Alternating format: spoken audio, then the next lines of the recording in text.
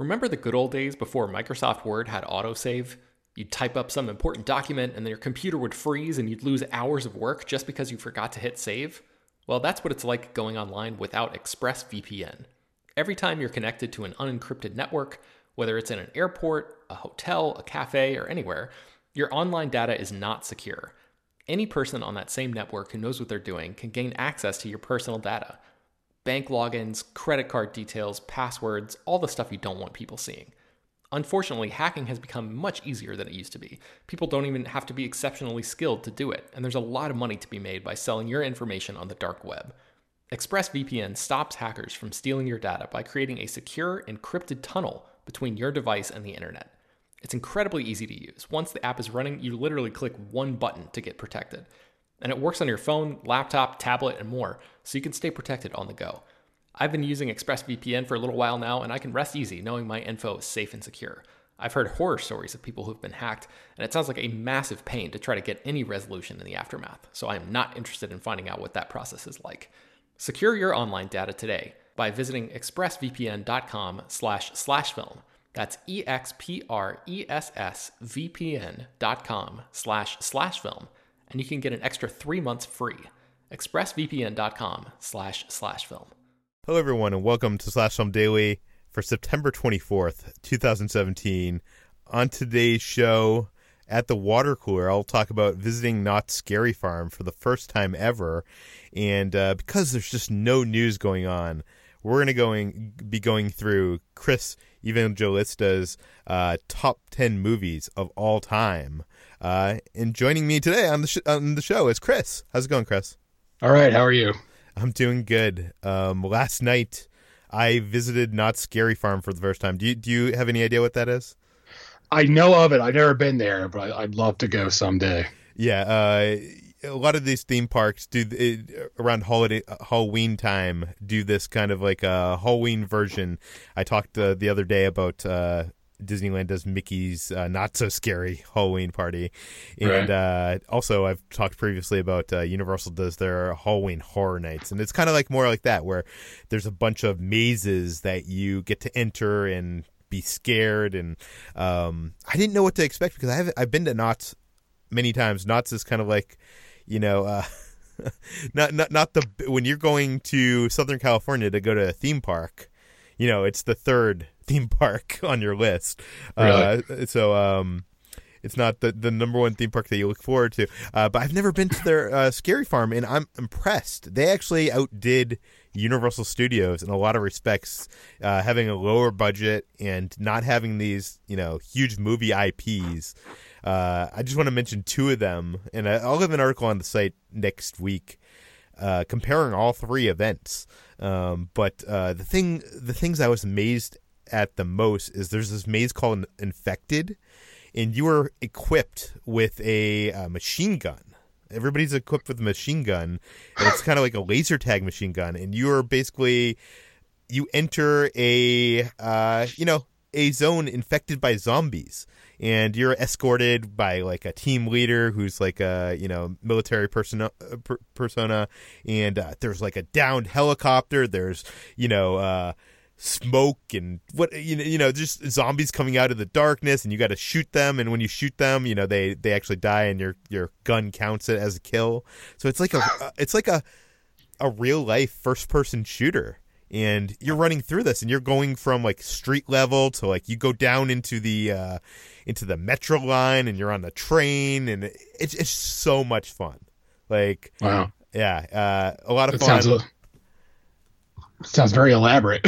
It was extremely elaborate. I was so impressed at how much production value was in this thing, and at the end of the thing you get to see how many zombies you killed, and my girlfriend Kitra beat me by doubling my score. So I'm not good at killing zombies. If zombies take over the world, I will be hiding behind her.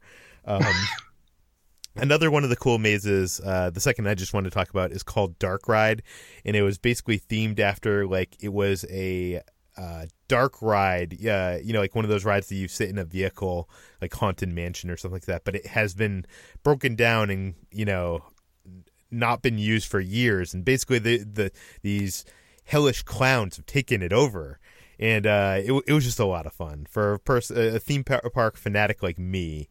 It was fun to walk through this thing that's set up like, it's a broken down theme park ride, and to have all sorts of evil, crazy clowns jumping out at you from all sorts of different respects. And the last other thing I wanted to say is walking around these parks like Halloween Horror Nights and Knott's Scary Farm. They have these things called scare zones, which are basically like the general areas that you're walking through to get to the next ride or maze. And it's usually like they have people in costumes and masks like coming up to scare you. And I've always been impressed with Universal's, but wow, Knott's does it better. Like the characters, talk, and they really do some crazy. Some of them have like these. I don't know what it is, but they have these costumes on them that they can basically run and jump in front of you, and then sparks go flying from their like feet and stuff, and it's really scary and crazy, and I highly recommend it. It's actually a pretty cheap ticket comparatively to Disney and Universal. And again, next week I will have an article rounding up all 3 events and telling you what is better at what and what I enjoyed overall more. So you'll have to look forward to that. But let's get to our feature presentation, what everybody is here for. And that is to hear Chris's favorite movies of all time. Whenever we have a new writer come on staff at Slash Film, we always have them post their top 15 movies. The top 15 favorite movies, I should say, because maybe this isn't your top 15 movies, but it's your favorites. Yeah. And usually it's a good indication to give someone an indication of your personality and film likes and dislikes, and maybe even tell you something about this writer, Chris. So let's start on the site. We have all 15. You can go to slashfilm.com. Readers can read it all. We're just going to go through the top 10. So if you want to read, 14 through 15, 11 through 15, go to slashfilm.com. We'll link it in the show notes. But let's start out at number 10. Haywire. Why is Haywire number 10? It's yeah. So as you said, this list isn't necessarily what I consider the best movies ever be made, but these are the films that I love the most. And Haywire, it's a Steven Soderbergh film, and I don't even think it's Steven Soderbergh's best movie, but it's so much fun. I don't know. This is one of those movies I can literally watch pretty much any time. Literally any week I could watch this movie. And it's just this, it's the type of movie that people like Chuck Norris and Jean-Claude Van Damme used to make in the 90s, but it's done as sort of like if someone took that idea and made it into an indie film, it would be Haywire. And I just sort of love how silly that idea is, but it's played completely straight. And it's an exciting film. It has some of like the best fight scenes I've ever seen in a movie. And, Soderbergh isn't typically an action director, but he directs action better than most action directors now. So I just sort of love this movie. It's a lot of fun.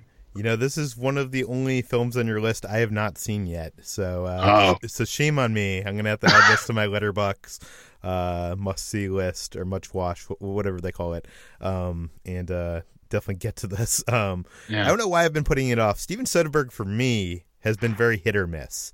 He does a lot of experimental kind of stuff that either connects or not connects with me. Right. So for some reason or another, I think I saw a trailer for this and I wasn't super excited. But your description of it makes me interested.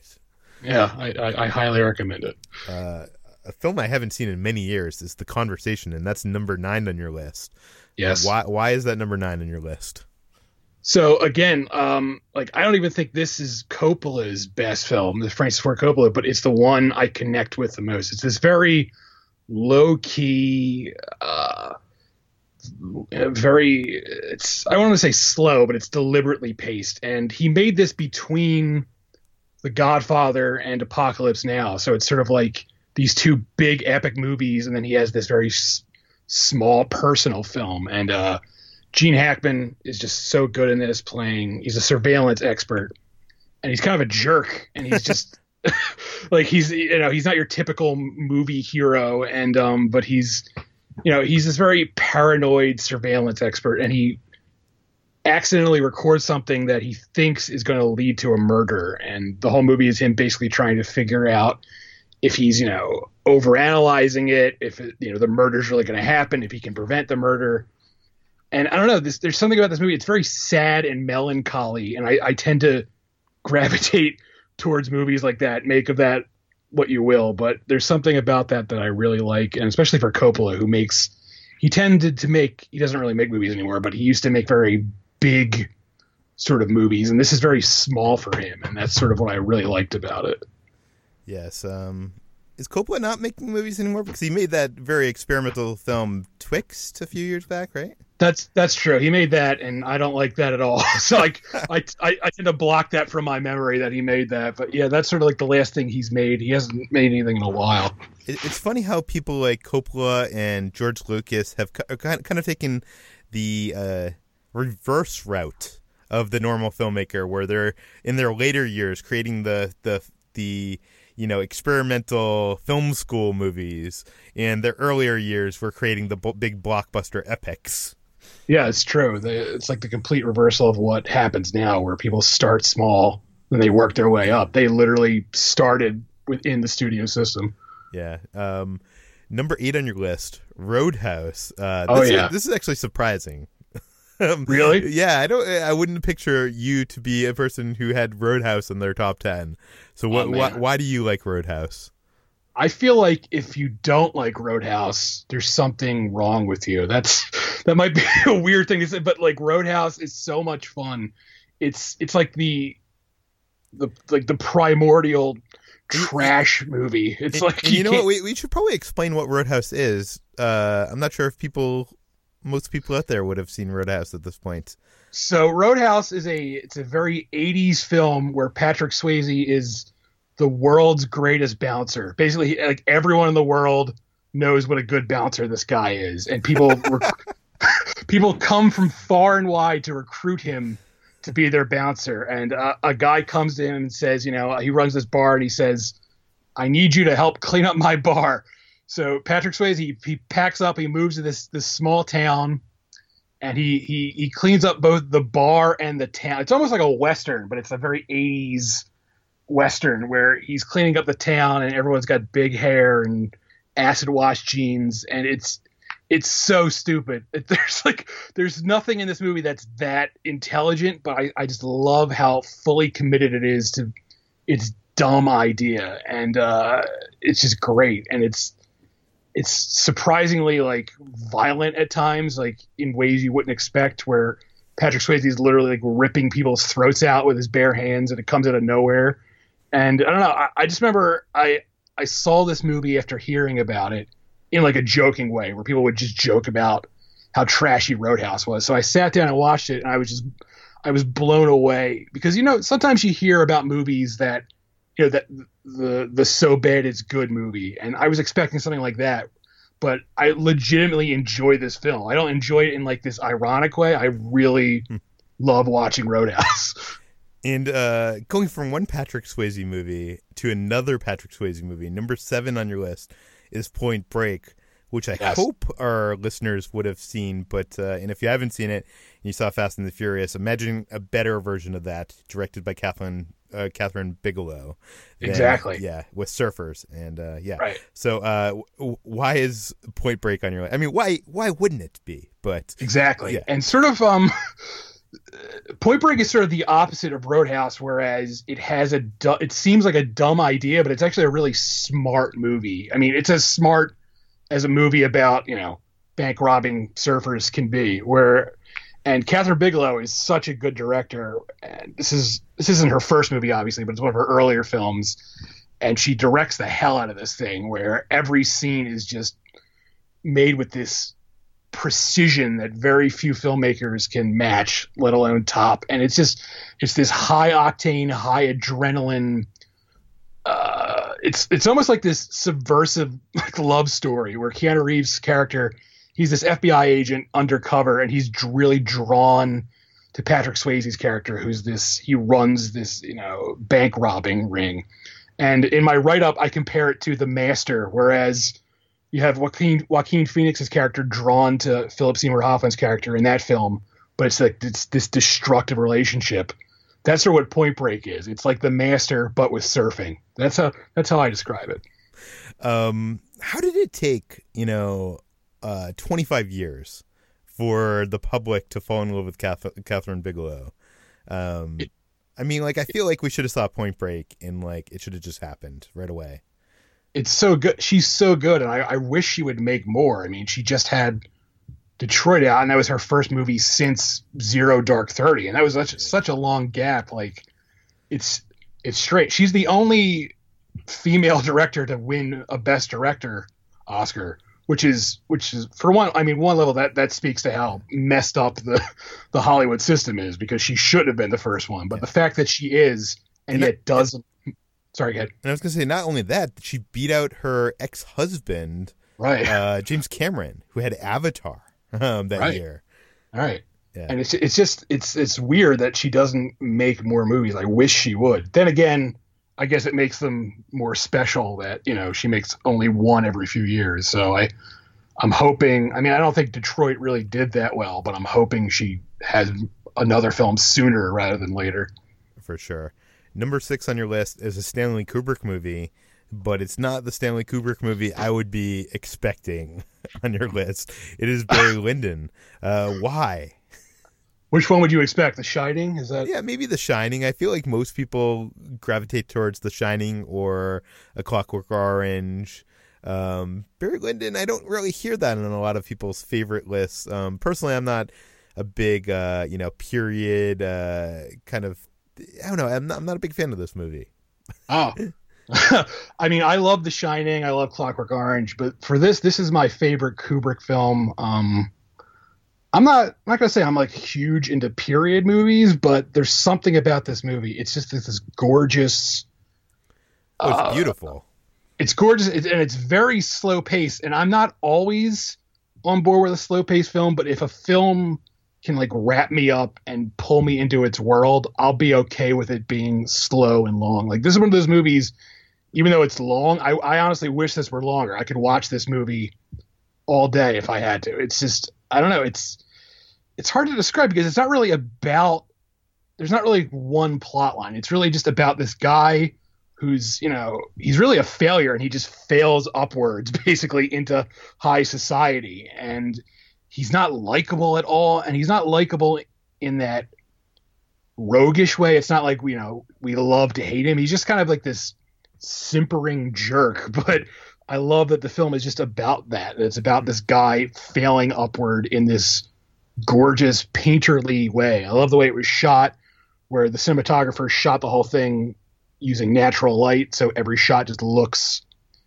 almost like I don't know, supernatural in a way. It doesn't look like a normal movie. Oh, for sure. Speaking of beautiful films, number 5 on your list is Terrence Malick's The New World. Why is this in your top 5 movies of all time? Right. So this is my favorite Malick, and this is sort of like the last film he made that actually has a plot, where he. Like, after this, he went fully into his, poetic, meandering sort of films. And, I know people love some of those films, and I don't dislike them, but this for me is like the epitome of what he can do when he's actually telling a story, because it does have those, those moments where it's very poetic and it's very abstract, but it also is about something. And this is just a gorgeous movie. It's 100% historically inaccurate. I'm not gonna argue for the case that any of this happened the way it's told in the story, but I love the way it unfolds. I love the performances. The ending of this film pretty much like destroys me emotionally. It's about, I don't know, if people don't know what it's about the story of Pocahontas and John Smith. Pretty much, and it almost follows like the same story as the Disney film, but it's done, not in the same way. But the ending of this film involves Pocahontas coming from her home, in America to England, and just the way the film presents that with her out of her element in this, whole new world, it like takes my breath away. Number 4 on your list is a film that is definitely in my top like 25. It's one of David Fincher's best, and that is Zodiac. So why is Zodiac your number 4? Zodiac is another one of those films I could watch it over and over again. It's very meticulous. It's very detailed. Fincher is obviously, he's a very obsessive filmmaker, and I think this is his best film because it's about obsession. Like, of all his films, this is the one that deals so directly with obsession. And I like it because it was presented as this sort of serial killer thriller. I remember when this came out, there was a lot of like disinterest in it because people didn't realize what it was. Like, it was sold, you know, David Fincher, the director of Seven, he's making another serial killer movie, but that's not really what this is. This is more like, it's like All the President's Men, but it has a serial killer in it. And I like that. I like that it stops being a serial killer movie. Like, it's like an almost 3-hour movie. And I'd say after the first hour, it stops even being about a serial killer. And it's more about one guy played by Jake Gyllenhaal, his obsession with trying to figure out who the killer was. And I like that it sticks really true to the facts. Like, it doesn't subvert them. It doesn't go for like a happy sort of ending. It sort of ends on this note that, you know, even if Jake Gyllenhaal's character may have figured out who the killer was, the killer still got away with it. And, you know, there's no real resolution there. There's no like catharsis, if you will. Do you think that's why this might not be one of the most well-regarded David Fincher movies? Like, I feel like I don't hear a lot of people talking about this one as their favorite David Fincher, but I think it probably is his best movie as a whole. I agree. I don't think he's yet to top this. And I do think that it's a hard sell because you can't really sell it as a thriller. You can't really sell it even as a mystery because even though it has mystery elements in it, the mystery isn't really what it's about. It's about the obsession with the mystery. And it's hard to sell that to, you know, the average moviegoer because you can't really package that. You can't really say, oh, this is a movie about a guy obsessed with something. Like, no one, you need to give them someone, you know, you need to give the audience more than that. So it's hard to sell them on that. Plus it's long. People don't like, you know, 3-hour, unless it's like a superhero movie, they can sort of get on board with that. But a movie like this, it's like a drama. People don't really want to sit through nearly 3 hours of that. Some people, I do. I'll sit through that if it's good, but some people don't go for that. And I love how Fincher, you know, even though it's not a superhero movie, it's not, you know, this huge budget epic, but it has a lot of hidden CG. And I know Fincher released like this behind the scenes, maybe it was a featurette or doc on the DVD Blu-ray that kind of goes to show, you know, all the work that got done with, you know, computer generated backgrounds and, you know, cameras that are completely CG that you wouldn't expect. It's just a masterwork of art of invisible, you know, effects. Right. I love that. I love movies where, you know, even though this is like an effects heavy film, but you wouldn't really know it unless you watched those special features. So I love that. I love that Fincher is able to employ those techniques in a not really showy way. Yeah. Even though he is sometimes like a showy director, he does it in this very subtle sort of way. If you haven't seen this movie, I would say see it. If you have seen this movie and haven't seen that documentary, go find it. You know, put your DVD in the old player and check it out because it will give you a new appreciation of just how much work was put into that film. Number 3 on your list, Brian De Palma's Blowout. You open with the sentence that Brian De Palma's Blowout is cinema. Yes. So one strange thing I've discovered ever since I've been, you know, sort of covering movies and you know, joined the film Twitter bubble is some people seem to not really realize that movies are a visual medium, which it sounds bizarre that people don't realize that, but they don't. And like movies, you know, I see a lot of movies. I'm sure you see a lot of movies. We all see a lot of movies, and I've become sort of jaded to like point and shoot films where a director doesn't really realize he's directing a movie. Like he'll set up his they'll set up their camera, they'll point and shoot, and that's it. Medium shots cutting back and forth between people. Like a lot of indie movies do this now, where there's no. Sorry, I'm going to say something that is probably going to get a lot of people pissed off of me, but I really love the early work of Darren Aronofsky and Paul Thomas Anderson more so than their later work, because it is so heavy on style and so heavy on visuals, and I feel like they have cut down on that and have kind of gone minimalistic in their approaches, and I kind of wish we would return to the days of the more stylish versions of those filmmakers. But yeah, go on. No, I agree. I mean, sometimes there is such a thing as like too much style, like say, Michael Bay, where it's almost it's hitting you over the head. But De Palma, he's one of my favorite filmmakers because he never succumbs to that point and shoot sort of way. He always realizes that he's making a movie, and otherwise, the way I look at it is, if you're not going to make your movie look like a movie, it really shouldn't be a movie. Go direct a play. There's nothing wrong with that. But if you're putting it up on the screen, I want you to, do something. You have to impress me in some way. And De Palma always pulls out all the stops. And I think Blowout is the best example of him working with a good script, because sometimes he'll do, great style, terrible script. Whereas Blowout has a really tight, concise script. It's got great performances. John Travolta is really good in this. This is probably his best performance of his career in this movie. This might be another film that people haven't seen. So can you explain what Blowout is about? Right. So John Travolta, he's a movie Foley artist. He records sounds for very low budget, cheap horror movies, basically. And one night he's out recording nature sounds. He's at a park and he's recording the sounds, and he becomes an ear witness to a murder. He audibly records a car driving off a bridge into a lake, and the car was driven by a presidential candidate. And it turns out that this was actually a presidential, or not presidential, but a political assassination. So there was a woman in the car with the candidate, and Travolta was able to save her, but not the driver or the candidate. And so the rest of the movie is Travolta trying to basically piece together the crime and figure out who the assassin is. And I don't want to say more because it'll give it away. But so why is this your favorite De Palma film? I mean, I just love this movie. It's so well made. It's so tense.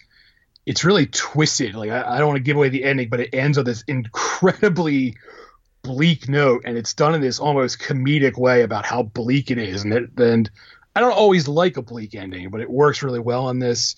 It was shot all over Philadelphia, and I'm from Philadelphia, so something about that really I want to call it hometown pride, because I'm not super into Philadelphia, but just the way it shows you all these locations that I know exactly where they are. There's something about that really appeals to me. I think everybody has that a little bit. I'm from Massachusetts, just out of Boston, in a little town called Natick that has a mall. Nothing's been shot in Natick, but actually a little piece of that Jason Reitman movie with what was it? Not Young Adult, the one after Young Adult. But anyways, no one cares about that. But whenever a movie is shot in Boston, there is a certain pride in seeing a piece of you kind of on screen. Right.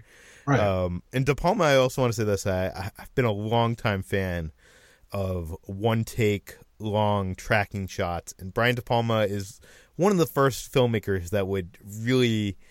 I want to say make use, but almost abuse that technique. And nowadays with digital filmmaking and the fact that you're not burning money having film running through your camera lens, and you don't need all that expensive, as much expensive lights and stuff like that. You see now Netflix TV shows, everyone's doing a tracking shot and stuff. But De Palma was the master before that was a thing. Right. Yeah. Number 2 on your list is definitely in my top 10, and that is a Steven Spielberg film. Which one? This is E.T., the extraterrestrial.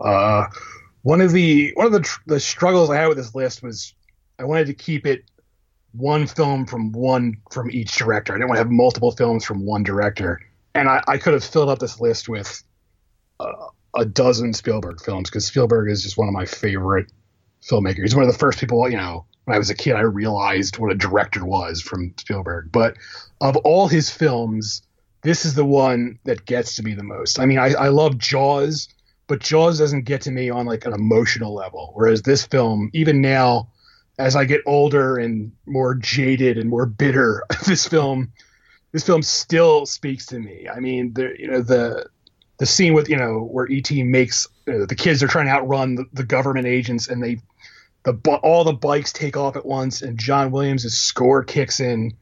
Just even like thinking about that now still just gives me like chills. That's like, that to me is like movie magic. Like it's emotion in a bottle. It's yeah. And I'm glad to hear that you're willing to put a film like this high up in your list, because I feel like a lot of film nerds have kind of taken a cynical eye to Steven Spielberg. I mean, I know that I don't know. I just feel like he is. I mean, I guess maybe in the public realm, he is still the biggest director of all time. But I feel like in this film Twitter bubble, he's kind of been taken down a couple notches. And I still think he's a master. And some of these films are, you know, it's my childhood on film, even though I never, you know, obviously had an alien or took off on bikes over the moon. You know, it captures it. It's true. I hate that in that, like you said, that film Twitter genre where people just sort of think they're sort of above Spielberg. And I hate that because, you know, yes, he hasn't always made, you know, deep intellectual movies. Although I'd argue in like the 21st century, his films have only gotten deeper and darker, but he understands like the language of cinema better than pretty much every director working right now. Like very few directors know how to tell a story just with visuals the way he does. And so I feel like if you want to act like you're above Steven Spielberg, you're like kidding yourself, because he knows exactly what he's doing and he does it better than pretty much anyone. One filmmaker we haven't mentioned until right now is Martin Scorsese. And if you're going to pick any Scorsese film, it better be Goodfellas. And it is. So why is Goodfellas your number one film of all time? Right. So, you know, I say in the list that, you know, I'd watched, you know, I'd gotten into films at a very young age, but up until this point, I saw Goodfellas probably when I was 7 or 8, which is probably too young to see Goodfellas, but wait, how did that happen?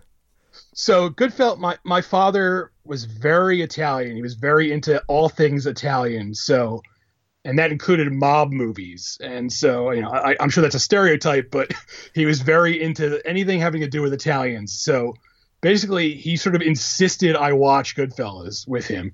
So I did. And even at 7 or 8, whenever I saw it, it opened up this whole new world to me. Like this was the first time I realized movies were more than just, you know, moving pictures. There was something about this film, the way it moved, the way Scorsese combines, you know, the music and the editing, and, you know, there's that famous tracking shot where they go, you know, through the basement of I think it's the Copacabana. They go through the basement, and the camera just stays on it. And even now, you know, many years later, I watch that particular scene, and it blows me away. Even after seeing so many other films do tracking shots like that, it's incredible, the logistics of it, because the camera's always moving, it's always going down these halls, and it's incredible, and it's just a great movie overall. I know it should be said that tracking shot is storytelling. Like it's all storytelling. Like that's not just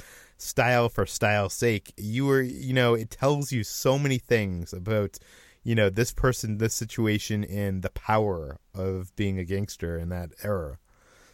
Exactly. Like a lot of movies now, they'll do tracking shots, and you can tell they're just doing it to be like, look at how cool this tracking shot is.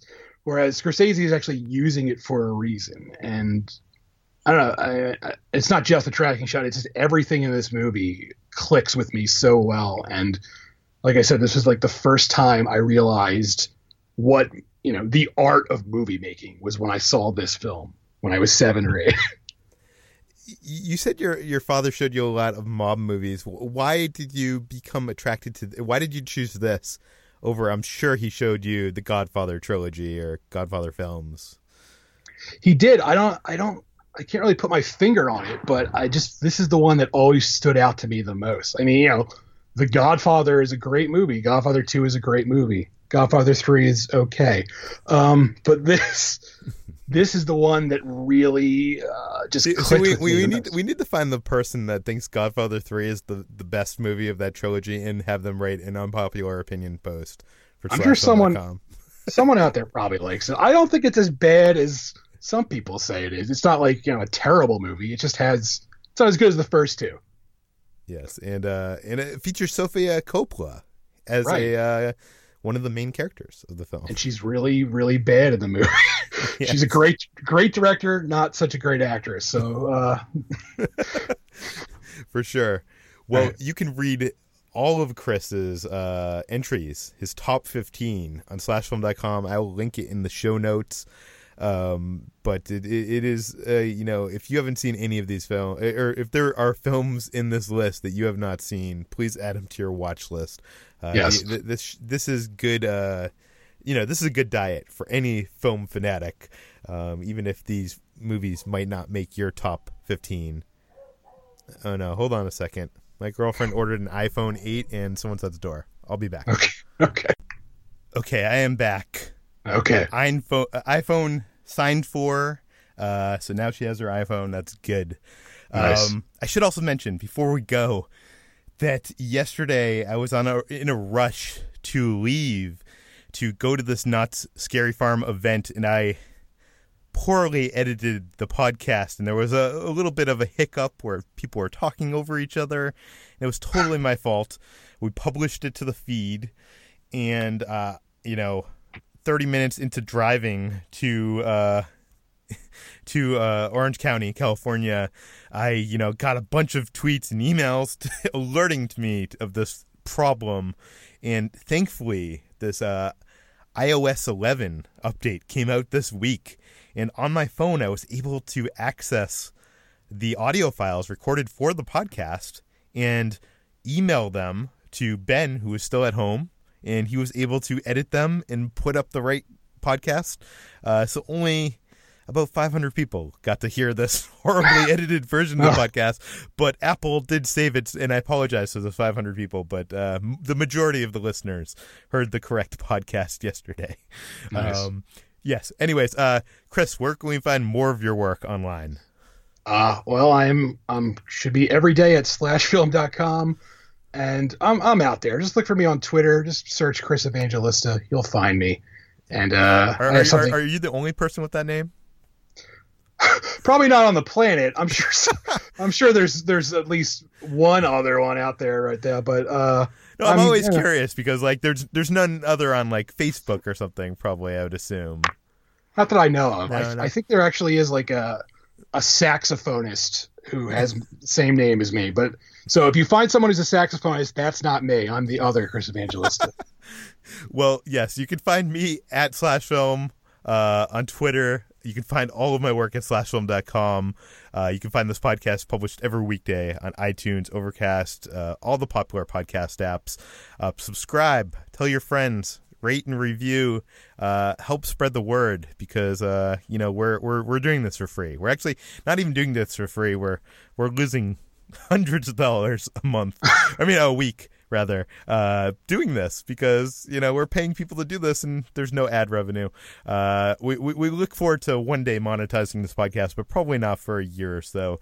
So we appreciate you listening. We appreciate all the emails you've been sending to Peter at slashfilm.com, and we hope you have enjoyed this, and we'll see you tomorrow.